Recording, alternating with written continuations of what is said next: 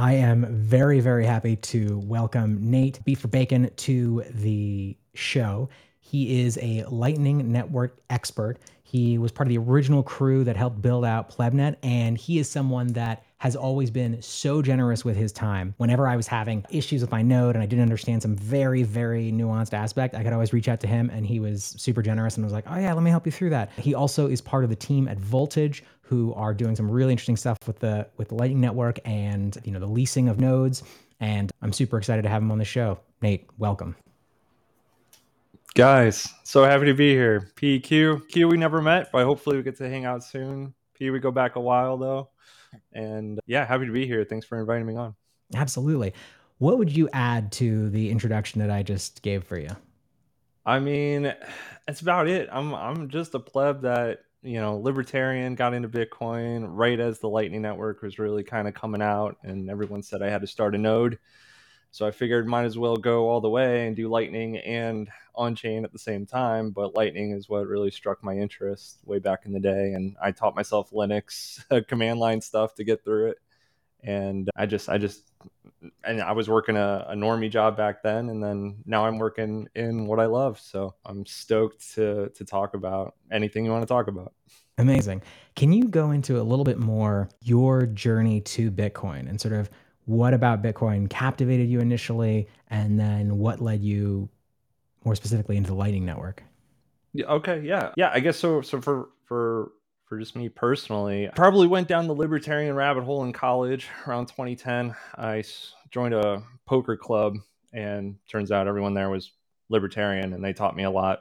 I read Economics in One Lesson by Henry Hazlitt and went down the Rothbard train. I was a big Gary Johnson supporter in 2012. And then sort of after college, I hit sort of like that lull where it's like, I don't know what I want to do yet. So I didn't really have an income or anything. I was always watching Bitcoin though.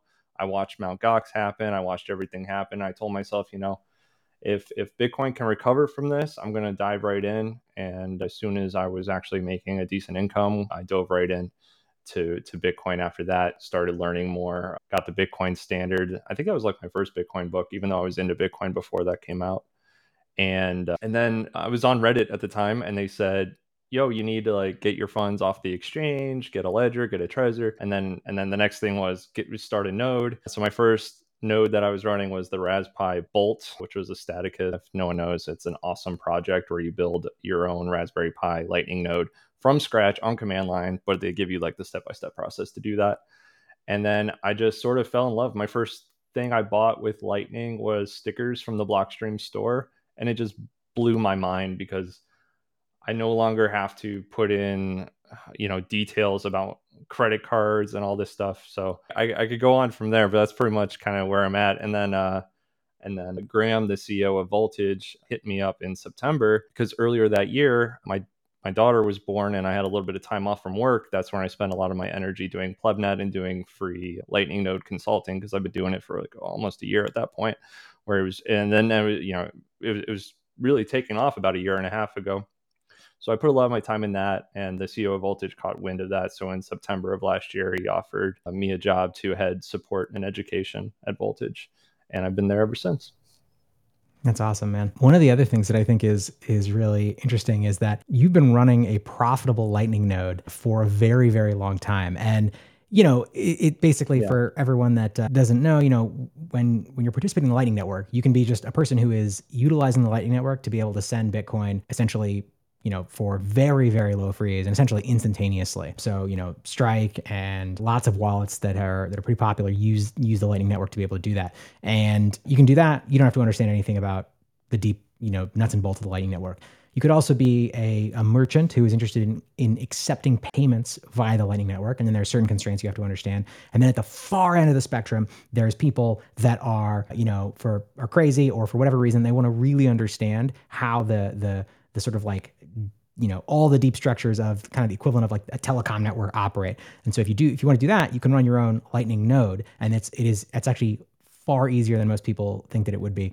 And, then you can come to understand that. And so you have to adjust your fee structures because you're getting paid as people are routing through your node in the network. And so it's a very competitive environment. And so when people are able to, even like a tiny, with like 10 cents or a day or 10 cents a month or whatever, being able to be profitable is kind of a mark of success, because you are competing in this environment where there's massive entities, like a Strike or, all these large exchanges that are actively trying to do the same thing. So even when it's a tiny amount, it's a significant achievement. Absolutely. And, back during the PlebNet days, that's what we were really kind of trying to do, maximize throughput and then see what kind of fees we can squeak out. And we talked about things, and we could dive into the details here, but we talked about things, we have channels that drain, and those are the channels that you can increase the fees on and those will be your primary sort of fee generators. But what really blew my mind was when Lightning Pool came out by Lightning Labs, which was this blind marketplace where if you've been running a node that is good for the network, and the network is built in a way where your node is, you can easily sort of tell if your node is a benefit to the network or not. And nodes that are beneficial to the network, their channels are worth more than channels from nodes that aren't beneficial to the network. So Lightning Pool was like the first, like, oh cool, wow, there's like another way to monetize because you're running a good node. The channels from your node are now in demand to a point where people are willing to pay for that. And that took me down a whole other rabbit hole. But yeah, running a node is really cool from that perspective. And now you can effectively lease a channel to somebody for a time period, and then you can also collect fees on that channel simultaneously. So there's like multiple ways now to sort of monetize your node if you're taking care of it, and it's high quality.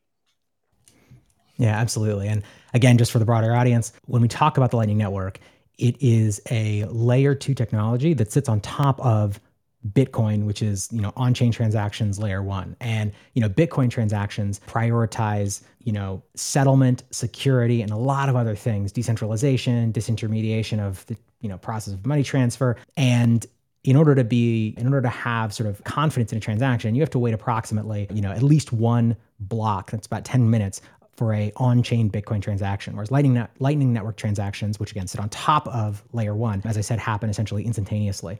And the way that works from a nuts and bolts perspective, and Nate, please jump in anytime I say anything that you disagree with, is, I have a Lightning node running, and Q has a Lightning node running, and Nate has a Lightning node running. We open what are called Lightning channels to each other. So you make an on-chain transaction that creates a kind of a collaborative channel that exists between two nodes. And then you can kind of push sats back and forth on these channels. But the real power of the Lightning Network comes when you start to have this larger network. So if I have a 100,000 sat channel with Q, and I want to send sats through to Nate, I don't actually even have to have a direct connection to Nate. As long as, in this example, this very limited example, Q has a channel to Nate, I can route those sats that I'm trying to send to Nate through Q's node and then over to Nate. And in order to do that, I pay Q a very small fee for being able to, for facilitating that transaction.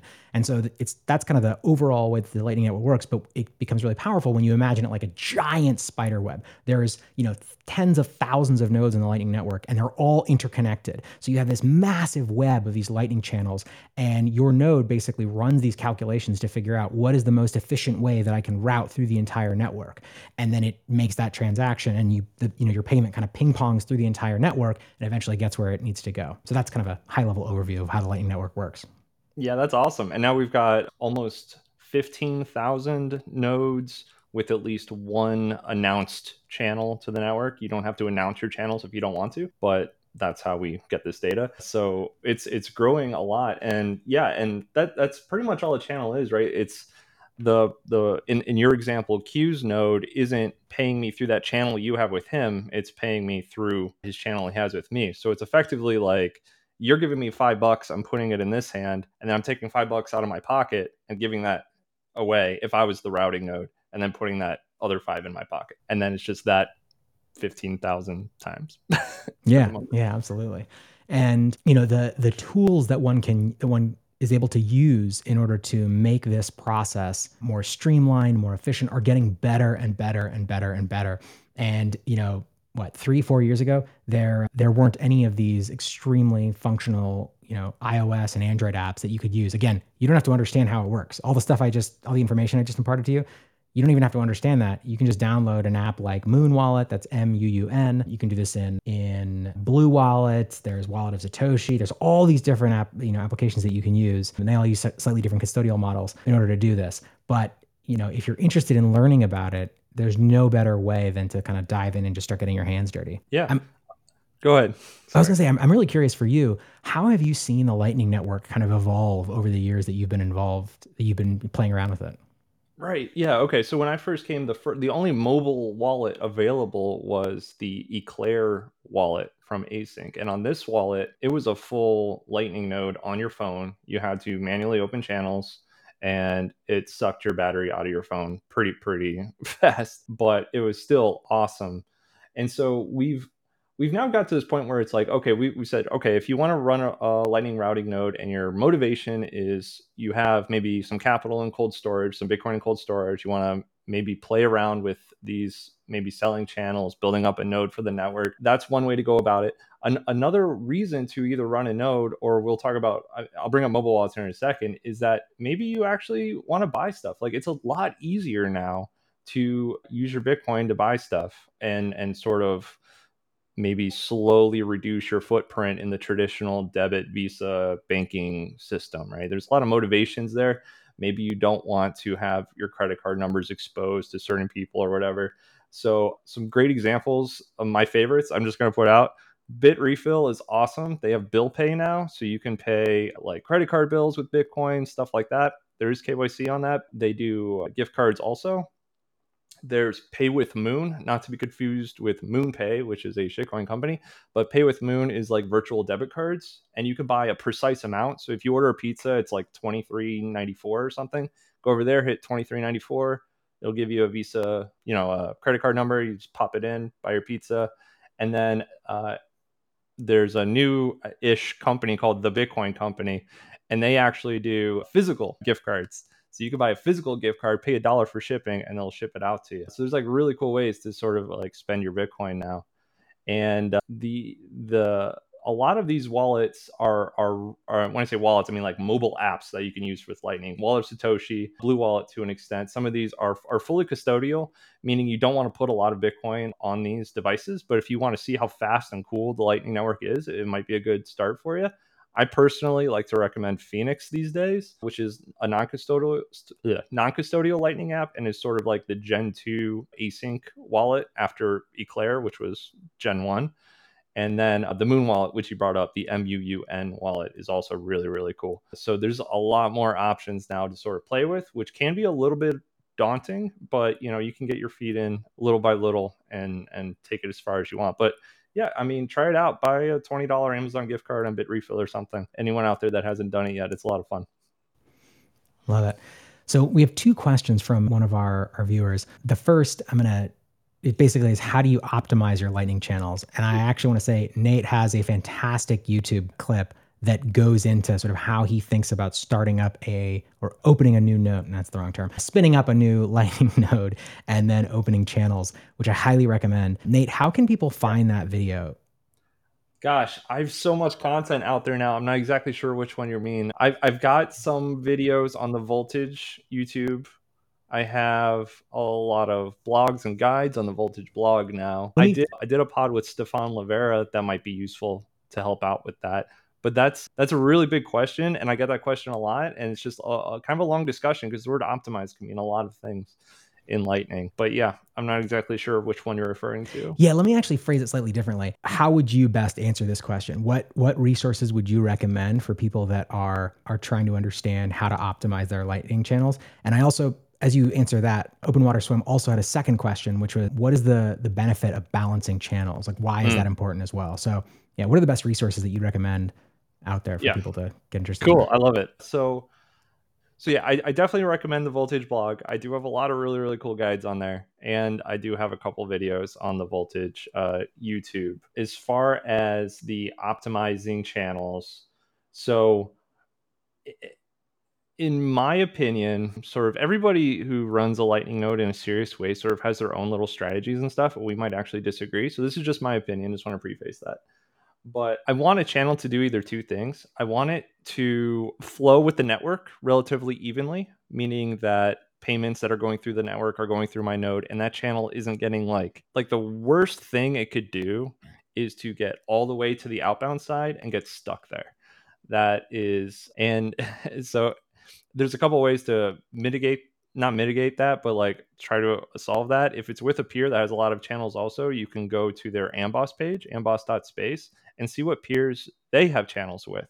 And maybe if you open up a channel with, it's so hard because it's really you have to sort of experiment. But if you have any channels that are stuck in the outbound state to a peer should be flowing through, then I would try to figure out who are they connected to. What is there a path to them? Balance of Satoshis is a great tool for this, where you could customize probe out through different nodes. So it can get kind of advanced on that. But what I like to do is I like to try to get my channels, each one individually, to either route both directions, or I want to open up a channel to a destination or to a peer that I know that the demand of the network is going to that peer, because then I could charge a higher fee rate for that channel because it's going to a high demand destination. So that's how I optimize those channels specifically. That's about all I'm going to add for that sort of generalized topic, even though I can get more into it. And what was the second part? Oh, it was a question around rebalancing. Like, what does it mean to rebalance a channel, and why is that important? So in traditionally a rebalance is, let's define balance first, I guess. A lot of folks say a balanced channel is a channel that has half the capacity on one side and the other half the capacity on the other. And the reason why it's a good idea to keep it close to that ratio is so that the throughput of that channel can go in both directions. So what might happen is maybe it'll go one way or another, and then you have another channel on your node that's the opposite. So say you have a lot of outbound, you have another channel with a lot of inbound, and maybe that channel with a lot of inbound, if you shifted some of that outbound to it, you might be able to increase your fees. That's sort of it's called a circular payment or a self payment also. And you got to be really careful with that because you're sending a payment out to the network that's coming back to you. So all those hops out in the network will probably take a fee. And the good news is, the fee beforehand, at least on Balance of Satoshis you do, and on ThunderHub you do. So you can do the math to say, okay, is the amount that I'm going to pay for this rebalance going to at least have me break even if the channel is when it drains again? How much fee rate do I need to put on that channel for me to like not lose money? There's no point in doing a rebalance if you're going to lose money for it. So that's my opinion on that. Yeah, I think that's a fantastic explanation. And as you know, Nate was kind of referencing, this is where I've said this before, but where it becomes this like almost like a real-time strategy game where you're trying to identify these areas, these parts of the Lightning Network that are liquidity kind of like black holes. They constantly are having payments sent into them. And then there's other ones that are constantly sort of sending payments out from them into the network. And so you're trying to find these environments where you can kind of exist in between those two and then get those payments routed through your node, because anytime somebody routes through you, you get sats. But then you have to figure out there's only a certain amount you can route. So then you have to figure out how to get those back, in the sats. Yeah, just to add to that real quick, a lot of folks are like, gosh, I don't have a lot of Bitcoin. Can I like still run a routing node or whatever? Yeah, you can. You can run a cool little routing node with you don't need like 3 or 4 Bitcoin. Some people have that. You can have 10, 20, 30 million sats and have 10 to 15 really cool, really good channels of like 1 million sat capacity, and there's no problem with that.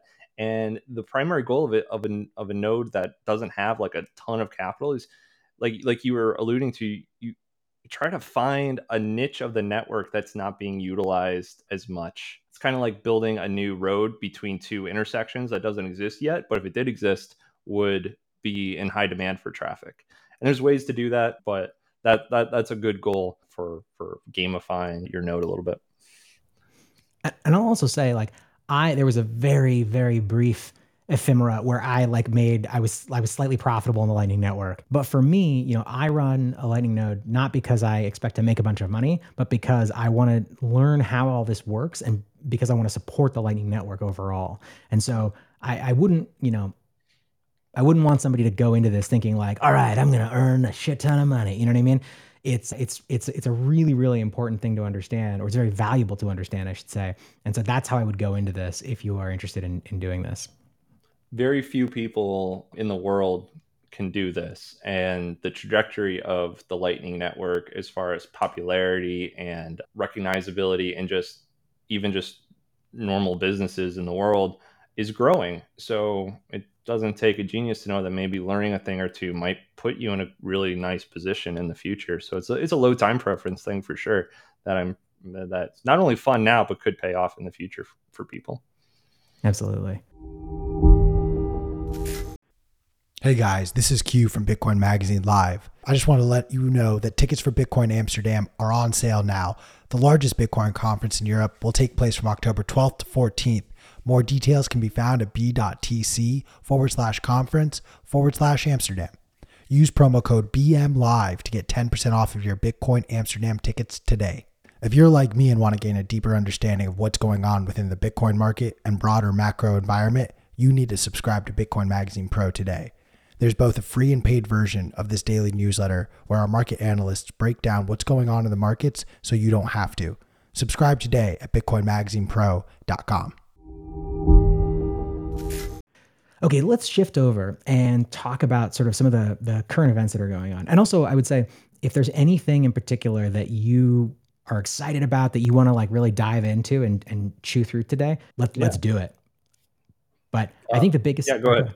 No, I was going to say, I mean, one thing, there's a couple things I'll throw out there. I'm really curious if you have thoughts on kind of the Tornado Cash situation and the sanctions that are going on. I'm curious if you have thoughts about, Taro and kind of the work that Lightning Labs is doing there. And I'm also curious on kind of the work that Voltage is doing in terms of making it easier to manage, one or a large number of nodes. But truly, anything that you are excited about, let's dive into it.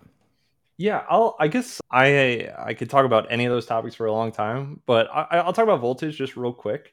In my opinion, up until Voltage, if you wanted to run a node, you were kind of, well, if you wanted to use Lightning, let's say, you either have to do these mobile apps, right? But or build out a computer, a Raspberry Pi, learn how to install stuff. And one of the big issues there is if you're a hobbyist, it's kind of okay. Like I highly recommend people build their own nodes. But if you're looking to run a Lightning node because maybe you have an internet, maybe you make cool clothes or something somewhere out in the world, and you want to be able to like sell your clothes to the global market, it's really, really hard to do that in the traditional system. But if you have Bitcoin, all of a sudden it unlocks a lot. So that's just kind of one use case, but I want to talk about because with Voltage, your node doesn't go offline. We host it in a data center and you get support, BTC Pay Server, which connects to your Shopify, your WooCommerce. So what Voltage is trying to do is have that, and I'll dare I say enterprise grade infrastructure, which is true for Lightning nodes in a non-custodial way, right? Because that's been the big gap. We have like really, really like non-user friendly, run your own node, figure it out yourself sort of thing. If your power goes out or your internet goes out, you can't use it anymore, which is really, really bad if you're running a business and that's the back end of your point of sale system. And the other hand, you have like a custodial KYC thing, which is great for what they do, like OpenNode or anything like that. But there needs to be something in the middle. There's like a little bit of a trade-off, right? Where it's hosted somewhere else. But one of the cool things about Voltage is it's non-custodial. We don't have direct access to funds, and we don't see what you're doing. It's encrypted client side, which means that we don't store your password, which decrypts access to your node. So really, really interesting business, in my opinion, that our CEO Graham thought of and put together. And we're adding new features and stuff all the time. I really encourage anyone just can make an account on voltage.cloud and just play with it. No KYC or anything. And any questions about Voltage for that? I just want to answer any questions on that. No, I mean, it's LND right now. Cool. We have, and soon we've just added LN Bits, and Thunderhub is also available directly in the platform. You don't have to install it, nothing like that. Nate, I got stupid questions for you, but Could you define those things for the less Yeah. technically savvy folks Oh, here? the things I just said? Yeah, so ThunderHub is a open source platform, a sort of, I don't want to say platform, it's like an open source tool that's fully GUI, gives you a cool visualization of all your channels. You can set fees, you can open channels, close channels, send funds, whatever, in a nice GUI way. Tony from Amboss built ThunderHub first before building Amboss, and now ThunderHub is like under Amboss because it's Amboss is their company. So we have that built into Voltage for those who are managing their nodes, so they don't have to install that separately. And then we also have LN Bits, which is another tool by a gentleman named Ben Ark. We launched recently in Voltage that will allow you to do cool things like really easy point of sale, lightning address, really developer sort of tools. So Voltage has a lot of features that various types of people would want to use. Like developers really like to use Voltage for lightning apps because we have APIs, you still have access to the LND connections, a lot of stuff like that too. So we are really trying hard to simplify running a lightning node in a very reliable fashion with our dashboard and with our hosting. And then I think can you describe the different Lightning protocol implementations? You mentioned Eclair and CLN. Yeah, so there's the big three and then a fourth now, but the big three is LND by Lightning Labs, and LND is probably right now the easiest to use. That is what we primarily use at Voltage right now. They focus on usability, right? They have GUIs and things like that. And then there is Blockstream C Lightning, which is now called Core Lightning or CLN, which is sort of a power user Lightning implementation. They use, what do they call them? Not widgets, plugins. They use plugins for different sort of features they can use with your Core Lightning node, like accounting or just other things that developers or users might want to use. And then there's Async has Eclair, which is focused primarily on the non-custodial mobile Lightning node, which Phoenix is their primary app. And then Spiral, which I guess is an offshoot. What's it called? It was Block and then Spiral. I don't remember. It was Jack Dorsey's thing. Anyway, they do the Lightning Development Kit, which is a tool for developers who want to actually build their own Lightning implementation, but not have to like build everything from scratch. So for those that don't know, a lot of apps and stuff use what's called libraries, which is sort of like prepackaged code that you can just sort of put into your project so you don't have to write it yourself. And that is what the LDK is for. So right now, John Cantrell is using LDK for Sensei, which is a really cool implementation idea. And I think Cash App also uses it. Yeah, I think they do. Very cool. That's it right now. Yeah. Love it. Q, did you get your question answered? I have other like silly, let's go through sort of low hanging fruit questions. Like we throw a lot of these phrases out, and like I'm not going to tell you which questions I actually need answered and which ones I know the answers to save face a little bit. But I will start by saying I do understand what I'm about to ask, but we talk a lot about like Lightning is layer 2. What the fuck does layer 2 mean? And can we equate it and give examples back to like the current internet infrastructure and how we interact with that to make it digestible? Because I found that explanation is most helpful, but also like go nuts and tell me to fuck off. Yeah, no, okay. That's perfect. So the internet is decentralized information. Bitcoin is decentralized money. So when the internet was first, being put together by the geniuses 40, 50 years ago, or however it was, they had they were just excited to pass bits and bytes to different college campuses. None of them had any idea of music streaming, video streaming, what we're doing right now. None of that was possible. Different protocol layers had to be built on the internet, on the TCP/IP protocol. And I'm not an expert on it, but what we're doing right now is interacting with, I think, 5 or 6 layers of that base internet protocol. And that increases things like throughput, bandwidth, and quality, all that kind of stuff. So the internet is this cake, this layered cake that you can sort of visualize. And there's really, you could Google a protocol, internet protocol layers, and I'm pretty sure some cool graphics for that. And Bitcoin, only a little over 12 years old now or something. Yeah, layer 1 is great. It's very secure. It's very, it's immutable, censorship, all this really, really cool features and stuff. But the throughput has a problem if you impose global finance on top of it. So cryptographers, there's layer 2 is this idea where you can do Bitcoin transactions without having to fill the blocks, right? But like jam up the pipes of the base layer. We can do it we could still have that security apparatus in a way, but also get the instant settlement and finality without having to interact with that. So Lightning Network is one proposal of that. Blockstream's got something like called the Liquid Network, where you're basically just transfer Bitcoin off of the Bitcoin base layer. You're not actually doing that, but just it helps visualize it, and then interact with it in this like sort of side area before coming back. Lightning's similar but different on that, because Lightning has this sort of node gossip network system. So it's just about taking the same concept that worked for the internet and applying it to this new money, because Bitcoin is the money of the internet, but it's also the internet of money in that respect. Love that. Can we also just explore the I don't know what the best way to describe it. I'm just going to call it a phrase that you see sometimes pop up on Bitcoin Twitter of like, oh, Bitcoin is my savings account and Lightning is my checking account. Like let's unpack this, because I don't think people like, and what I really want to eventually get to is the importance of what Jack and Strike announced at B22. Sure. Because I think there's a disconnect with like what the impact of that can be. Yeah, I actually use that analogy myself when I am talking to folks.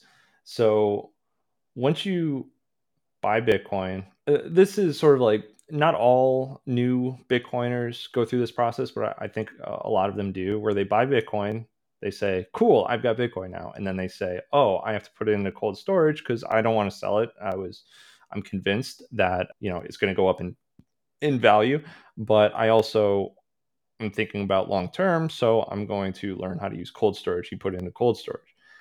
I think that a lot of folks that I talk to inevitably ask the question, what do I do with it though? And that's kind of why I like the idea of helping people maybe buy a gift card on Bitrefill and stuff, because it can expose them to using Lightning. And you don't want to have your entire cold storage, aka life Bitcoin savings, in a Lightning setup. There's no point to that if you've got $10,000 worth of Bitcoin and you're only going to spend $100 on Lightning every month. There's no point in having all $10,000 in a Lightning phone app or even your node, really. I mean, unless you go YOLO like some of us did. But if you think about it that way, you sort of maybe once a month you open up a channel that maybe you don't want to really dive into the whole routing thing. You just want to use your Lightning node because it's cool and fun. Use it as a checking account. You can access your node mobilely using Zeus, for example, which is this cool open source interface with your node that you could take anywhere with you. But yeah, you just open up a channel to a well-connected node with the amount that you expect to spend during a time frame, and that's sort of like your checking spending money for the month or the week or whatever. And I think that's a really cool way to think about it, and I encourage that. I'm loving these questions. Q, keep going. P, do you have anything to add to that? You could jump in too. No, I think you did a great job. Okay. Yeah. I mean, I know my struggle here, Nate. I want to add on to that real quick. So please. My buddy Paul Miller, I work with at Voltage, right? For those that don't know, follow Future Paul on Twitter. He's great. I had this idea where it's like a lot of folks, when they start a routing node, the hardest part is getting that inbound liquidity. It's really easy to open up a channel and have a bunch of outbound liquidity, right? But you need to have inbound liquidity also. And we were talking about channel balance earlier, but node balance is important. Add up everything, right? Add up all your channels. What percent is outbound? What percent is inbound? And in my opinion, you got to be at least a 70-30 ratio, on that if you want to run a good routing node. But the thing is, if you're not in a rush and you have low time preference, and maybe you do want to pay your electricity bill using Bitcoin on Bitrefill or something, it's really easy to use a phone app, right? But why not use your own node? Because when you open up a channel and make a payment, that the capacity of that channel goes from outbound to inbound. So now you got this inbound liquidity, which you could only get really, I mean, there's a couple ways, but like the easiest way is to have somebody else open up a channel with you. Well, no one's going to open up a channel with you if you're brand new. Usually you have to build your reputation up a little bit. But if you slowly start spending out of your channels on things, now all of a sudden you've got inbound liquidity, maybe after a month or two of just like spending it. And so we developed this concept called Live, Laugh, Love. And I can hear my coworkers laughing in the background already. So step one is live, right? So use your node to live, but not actually live, but like buy stuff, right? That increases your inbound. And then the laugh part is now you have all this inbound liquidity. Now you're actually a routing node all of a sudden because you're opening up a new channel every now and then. You're paying through it. Now you've got some inbound liquidity. And then the laugh part is now that you've got some inbound liquidity and you're a decent little routing node, you can go someplace like Magna, which you guys talked about with Joe. And now the channels that you open, you can actually get paid to open. So it's this really cool sort of little cycle. So that's a really cool way to bootstrap a Lightning node if you've got low time preference, and you can learn along the way without having to worry about, oh crap, I need inbound liquidity right away. You can just kind of make your own inbound liquidity over time. So I wanted to bring that up. So that's all.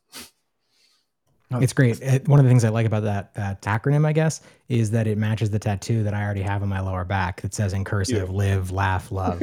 So now, I feel real solid about that tattoo. That was Paul's idea, because I made this sort of like circle of life sort of thing where it's like open channel and then like spend funds, get inbound, sell channel, and then it kind of like goes through. And then he called it the live, laugh, love, or live, love, laugh, or whatever it was. That truly is amazing. And I want you to know how loudly I laughed while my mic was muted over here. I didn't want to interrupt the story, but that was gold. I have one question, and you will think I am kidding, but I am completely serious when I ask you this. So, Nate, I actually don't typically live in Nashville, but I'm in Nashville right now, and P, I'm going to dox you, is also down here. So we are actually going to go get tattoos later this afternoon. So I want to know, what should P and I get as matching tattoos today? I'm thinking like a Bolt 12 offer QR code. Dude, that's something I want to talk about. Remind us to talk about that. But no, dude, I don't know. How about run nodes? I don't know. I'll be in Nashville next month. You gotta hit us up. Not be. Yeah. I think I'm gonna do like run nude instead. And then maybe I'll do I do love that sticker though. The voltage sticker that says run nodes is dope. You guys glows in the dark, so it's fun. Yeah, absolutely. I still stand by getting P's face tattooed on mine, like a little teardrop, just teardrop P. But moving on, we've heard P allude to how many millions of Bitcoin he lost when he tried to set up his original Lightning node. Me too. I want to Bitcoin. That's right. Both embarrass P as well as just like have, I think, a come to Jesus moment of what are just the mistakes people do when setting up a Lightning node, because I feel like P has scared me to a point where I may never be comfortable setting up a Lightning node. How dare you besmirch my good name, sir? It's all P's fault. I am not an adult who can make my own choices and decisions on my own. I strictly operate based on what P tells me to do or not to do. These are all lies. So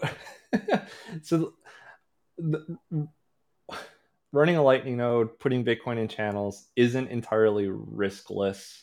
There are a lot of theoretical issues that can pass up, and they're theoretical, but they're totally possible at the same time. Like attack and loot attacks, and like they're all theoretical right now because no one's experienced it really in the wild yet. But there are things out there that could possibly happen someday. So it's important just to keep that in mind. It's probably really not likely, but some people would say it's more likely than I think it's likely. But number one thing, when you start a Lightning node, you get a seed phrase. Don't lose your seed phrase.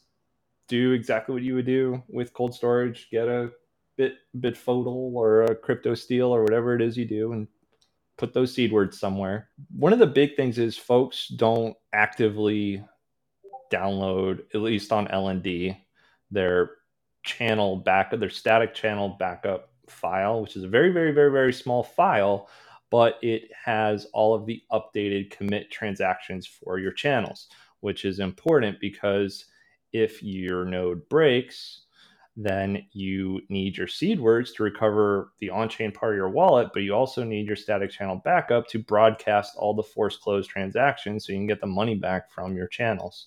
Now there's talk about better ways to have backups than what we currently have, but this is the current way we do it. So if you don't have that static channel backup, you have to wait for your peer to initiate the force close, which who knows how long that could take. So my first node, I have the seed words, but I did not do the static channel backup as often as I should have. And I still have 8 million sats floating around out there that I hope someday will be force closed, but they probably won't be. Thank you for your sacrifice. Yeah, right.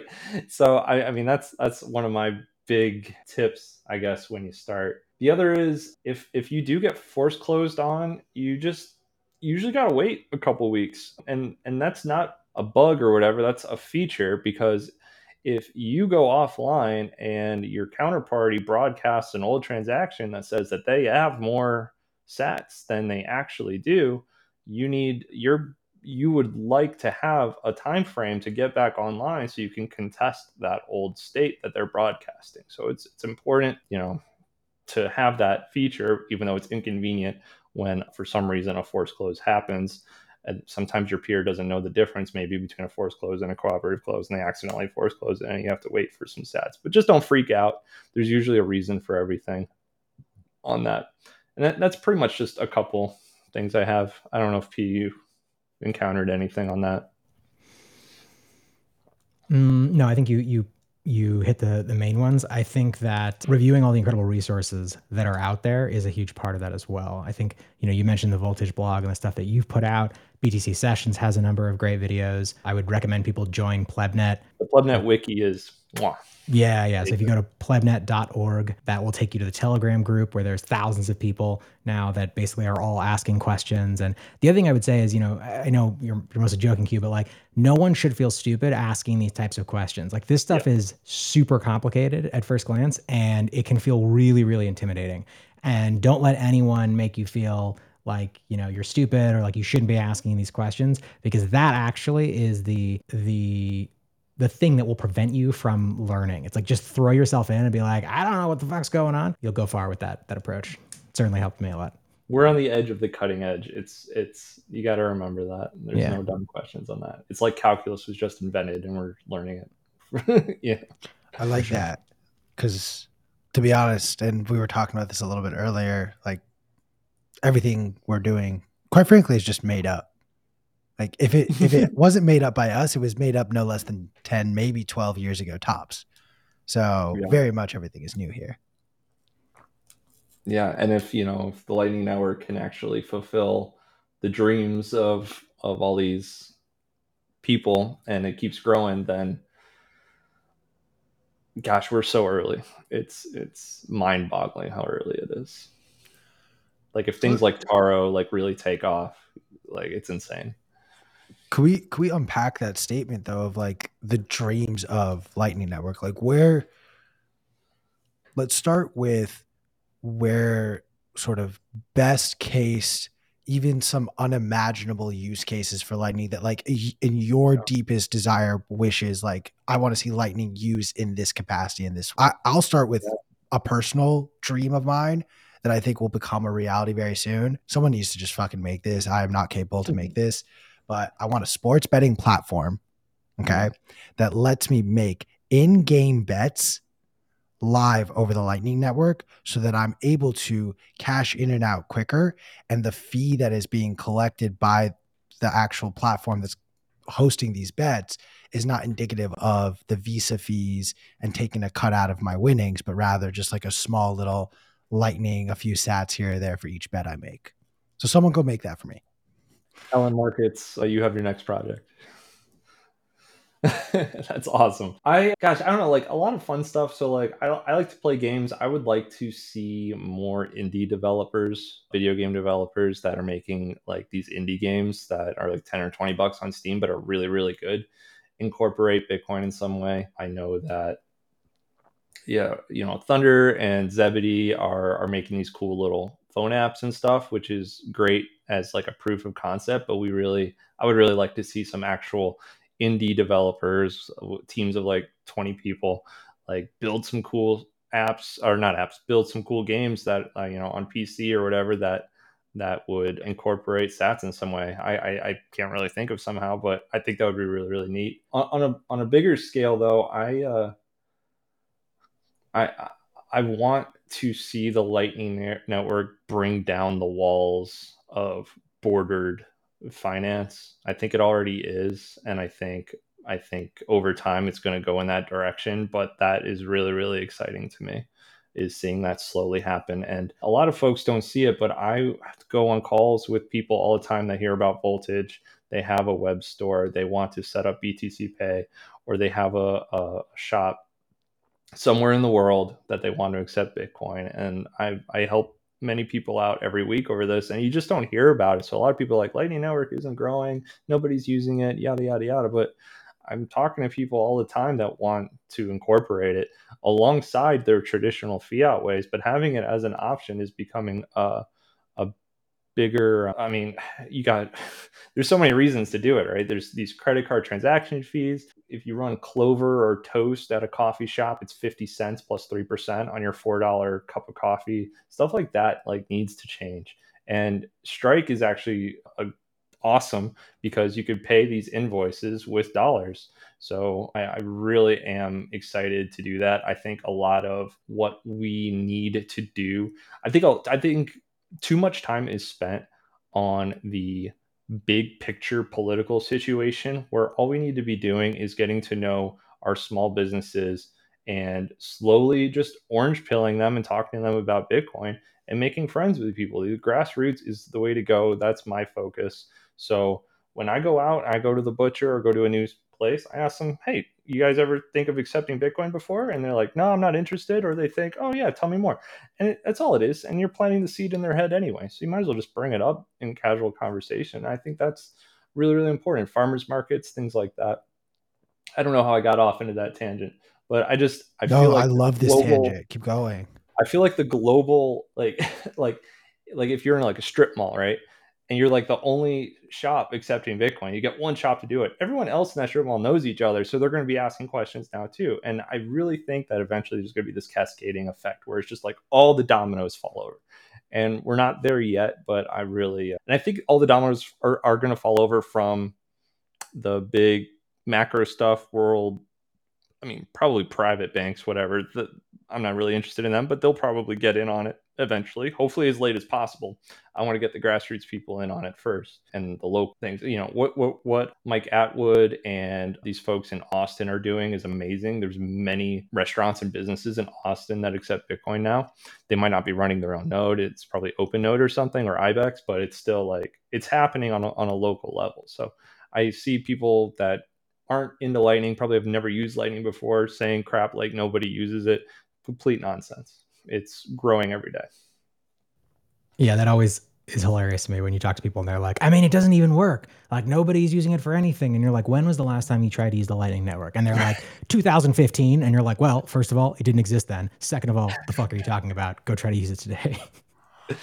Yeah. So Okay, wait. I want to unpack a couple of things here. Firstly, I love these analogies of like going to a farmer's market because let me tell you, I got so mad when I tried to buy just one pupusa at my local farmer's market back in LA, and they legitimately tried to charge me a total of 10% on the cost of the pupusa just to use my credit card. And the irony of it all was the fact that it was a Square credit card reader, and I really wanted to just be like, "Yo, Jack, like, come on, guys." yeah, But yeah.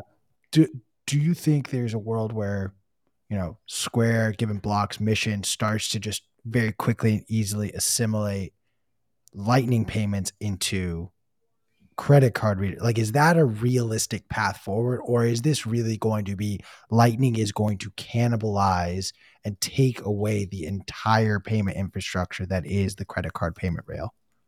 Maybe someday the credit card companies will pivot in that direction, especially as businesses realize that they can a lot of businesses operate on a really thin margin.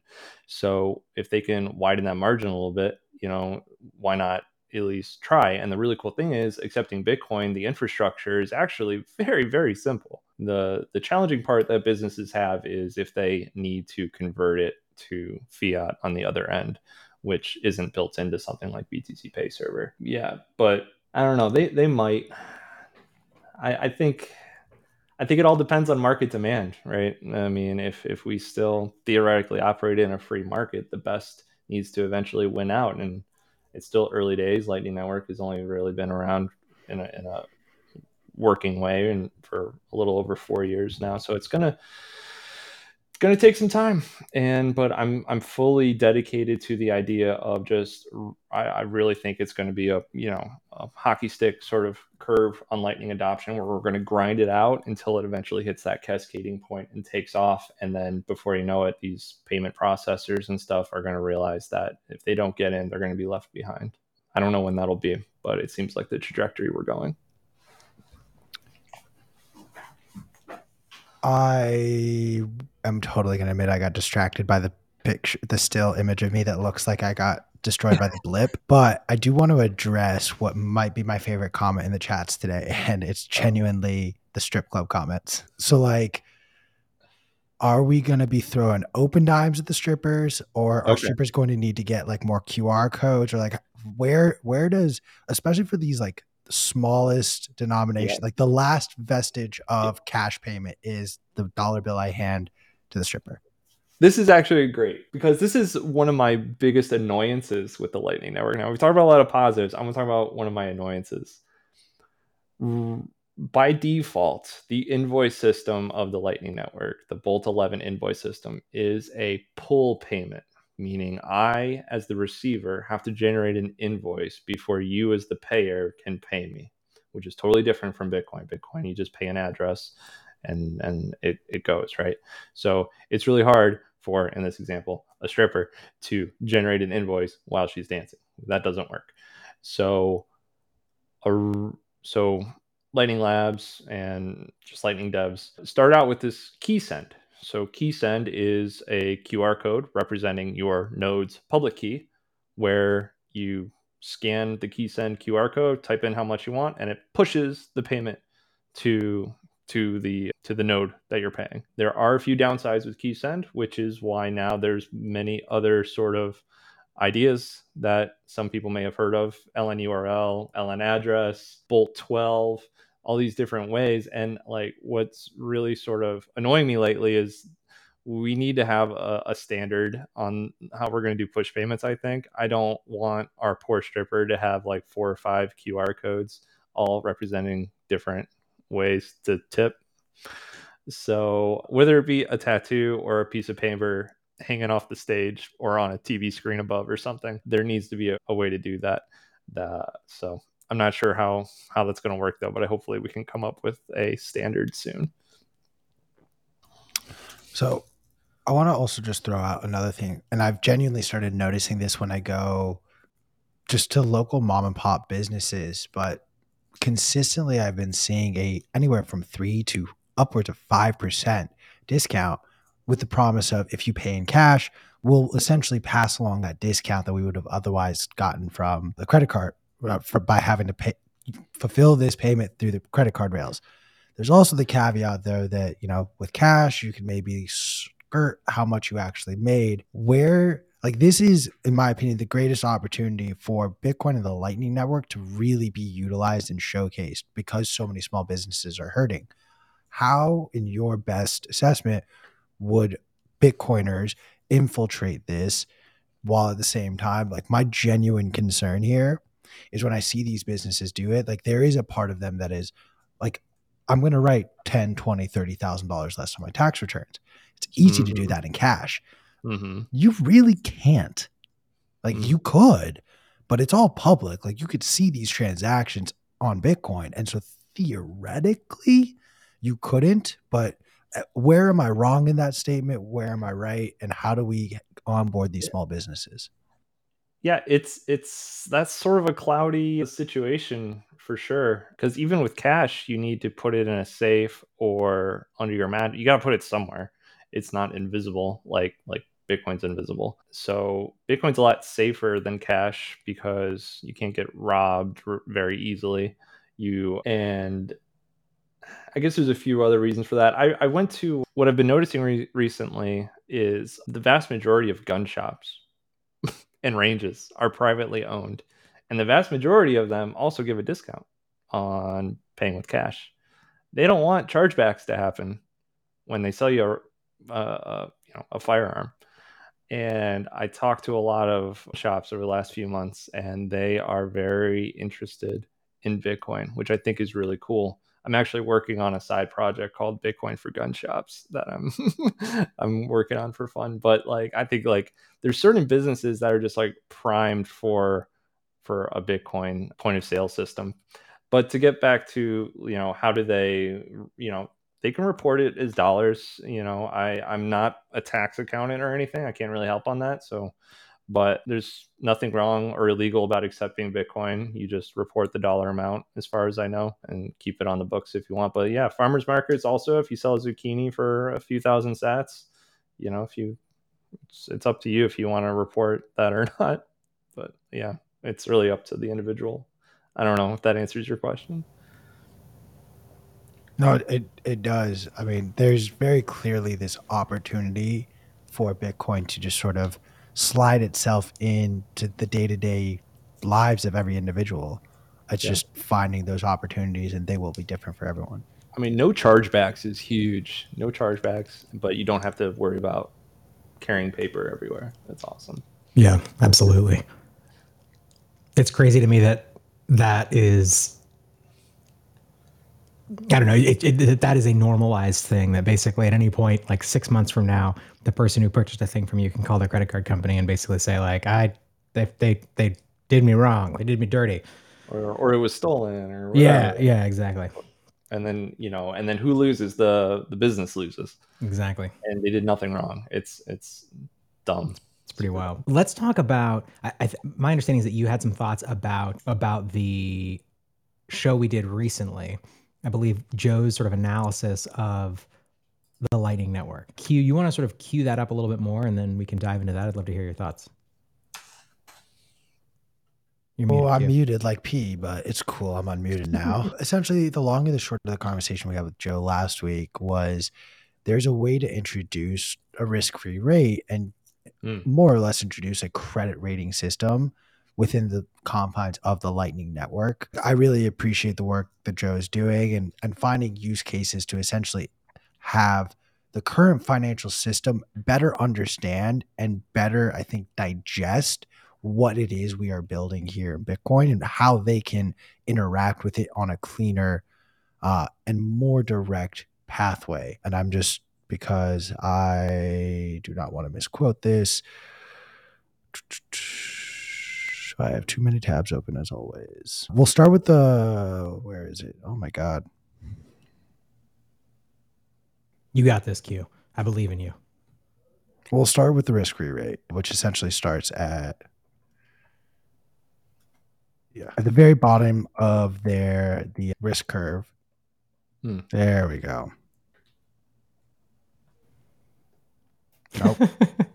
This is really fun. What is happening right now? To be honest with you, I just can't find this tab. And I found the tab. Thank God. All right. Risk return.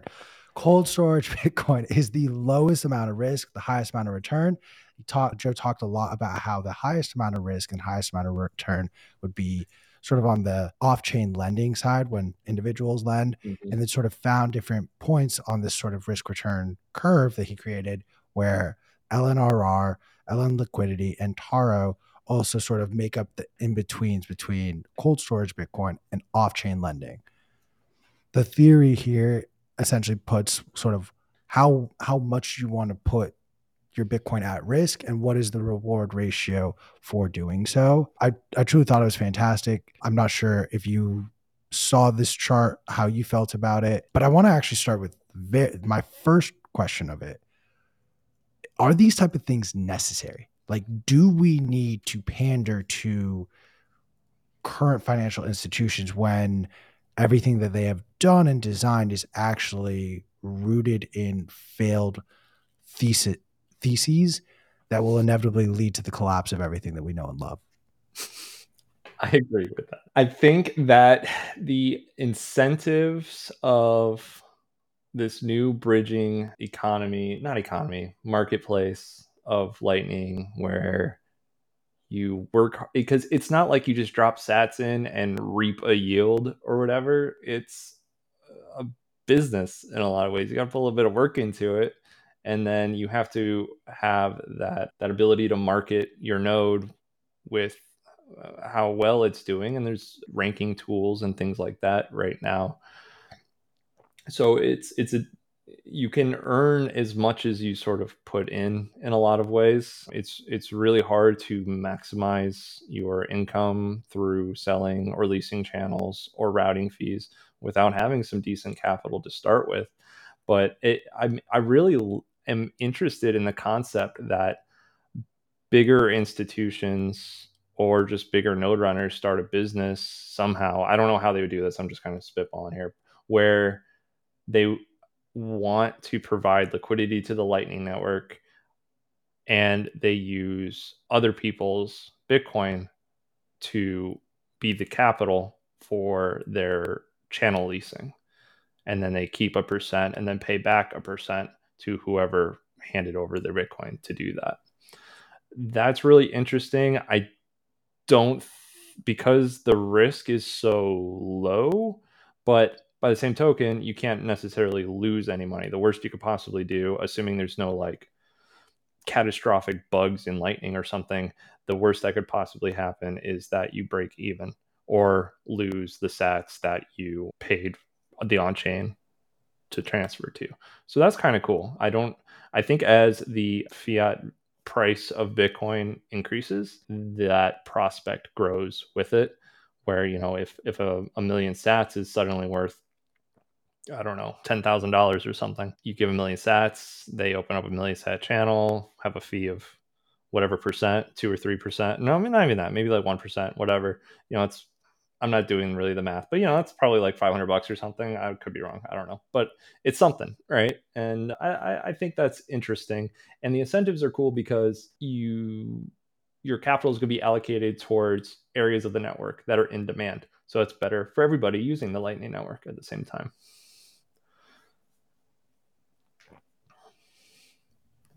So let's unpack, and I want to see if this curve is, or sort of the order in which he follows, Yeah, aligns with I what you're. remember it a little I mean, bit. I'll just read it off. Like, Yeah. for example, he has cold storage Bitcoin being the least risky. Uh-huh. The next level up is LNRR. The next level is Lightning Network liquidity lease, then Taro asset lending, and then finally off-chain lending. So LNRR, is he just talking about, I guess that's just collecting fees, Mhm. routing fees. Yep. I don't see how leasing would be riskier than that. The only downside with that is these contracts on Magma and stuff, you are penalized if you close this channel before the promised time frame. So if you promise to have this channel open for at least 5,000 blocks and you close it down after 2,000 blocks, the network or anything, your node is fine, nothing else is affected, but your reputation on the platform in which this market happened, that you might get a ding on your account, so other people see this mark that says, oh, he once has a failure rate or success rates, whatever they decide to do, I think is going to build out into that. So you have a risk of losing that reputation, but a risk to your capital is just as low in my opinion. And again, that risk is only really coming from the possibility of catastrophic failure of your hardware or some unforeseen gigantic, I don't know, attack of some kind. But I think that's really, really low chance of losing funds there. And then Taro and lending is interesting. I'm not an expert like Joe is on this, really. I'm not exactly sure. I mean lending, like, maybe that was kind of like what I was saying before. You give funds over and then they try to get that that channel lease profit and then give you some. So yeah, that's definitely risky. Anytime you hand over custody of your funds is risky. So I generally agree with that curve. All right, Joe, you survived another day. I just don't understand how the fee rate and the lease selling is different. I would say that's about the same risk. It's my only Yeah, makes sense. contention. Cool. Then I want to get a sense of just what are the attack vectors here? Like you touched on, and it doesn't necessarily need to be like a directly on the Lightning Network, but we saw a lot going on over the last week, and we're still seeing the developing story with Tornado Cash. Like, what are the attack vectors against the further advancement of the Lightning Network? Yeah, I mean, the worst case scenario is all the governments get together and say you're going to the gulag if we catch you doing this stuff, right? So I guess that's one end of the spectrum, and that's the least likely. I mean, these state actors and stuff, they can slow us down. They can, kick and scream as they drown. That's how I look at it. But it's like even if something catastrophic like that happens, I'm still not going to have any regrets at all, because this revolution of freedom of finance is one that's worth fighting for, and it's more important than any of us individually.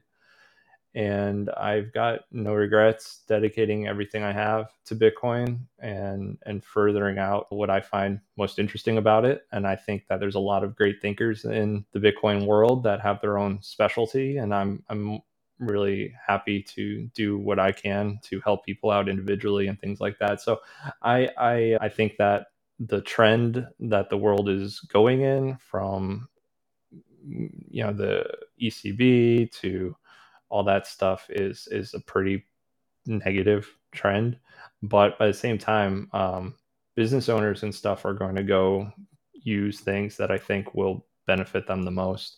And if the dollar, if the fiat they're using is melting and they can't put food on the table, they're going to switch to a better money. But I can't predict the future on that. We could just keep building and build as much as we can. I know that the fear of open source devs being targeted by governments is kind of freaky. The IRS thing is kind of freaky. If I don't know what's going to happen with all that, but we just got to push through. I think it's going to be brighter on the other side, and I don't think this train is slowing down. I'm a little disappointed that you actually can't see into the future. He promised me that I could ask you a few questions about some bets I was going to make, but I guess there's no point since you can't see the future. I thought he had more power than he does. Oh, Apologize for getting your hopes up too high. Yeah, I'm really optimistic long term. Short term, I'm just seeing what happens. I'm in Texas. I'm in the freest place that I can get, where my wife will let us live. So it's all good. Yeah, for sure. But we didn't get a chance to really go into Taro, did we? I mean, my opinion on Taro is pretty basic. I don't know if that's a good thing or bad thing, but it's essentially, there's a market for it. That's awesome. As a Lightning node runner, I want to see more throughput so I can collect more fees anyway. So Godspeed, good luck as far as like world implications and stuff. I think it's too early to tell. I think the media and the articles and stuff that Lightning Labs has put out is extremely interesting. I know that as soon as Taproot was pretty much confirmed to be part of Bitcoin Core, they went straight into Taproot, because Taproot's on LND now, and that's a big part of Taro also. So even though Taro's not strictly a Lightning Network thing, it's going to be an on-chain thing too. So I'm interested to see where Lightning Labs is going with that. I'm saying a lot because I don't really know. I don't really know. I'm excited. Tell you what, though, I'm going to do exactly what I do with everything, and that is, as soon as it comes out, I'm going to install it and play with it. Even like, I'm a tinker. So even if it's something I'm not directly going to use, I'm excited to sort of play with it. So hopefully we get beta or something next year, probably, and get to play with that a little bit more. But, I mean, there's a lot of really cool things coming out, though. So on the horizon, at Voltage, we're building a node analytics tool that's going to be customizable and help Lightning node runners make decisions like channel balancing and stuff at a glance. And that's going to be for everybody, not just Voltage users, but it might be monetized. So don't get too excited on that. But it's going to be really good for enterprise node runners and stuff. And we're really trying hard to help automate running a node based on specific user types like merchants and stuff, because merchants don't care about routing. They just care about having quality inbound. So stuff like that we're doing. I don't know why I pivoted to that over Taro. I just don't really have a very strong opinion on Taro because I haven't got to play with it yet. Not only it was that, but it was a hard pivot to just a nice shill for Voltage. Yeah. I'm just giving you shit. No, I think it's going to be awesome. You guys No, are for gonna sure. like it. Well, is there anything else that you want to discuss today, as we kind of wrap up here? Anything we didn't cover? Gosh, we covered a lot, didn't we?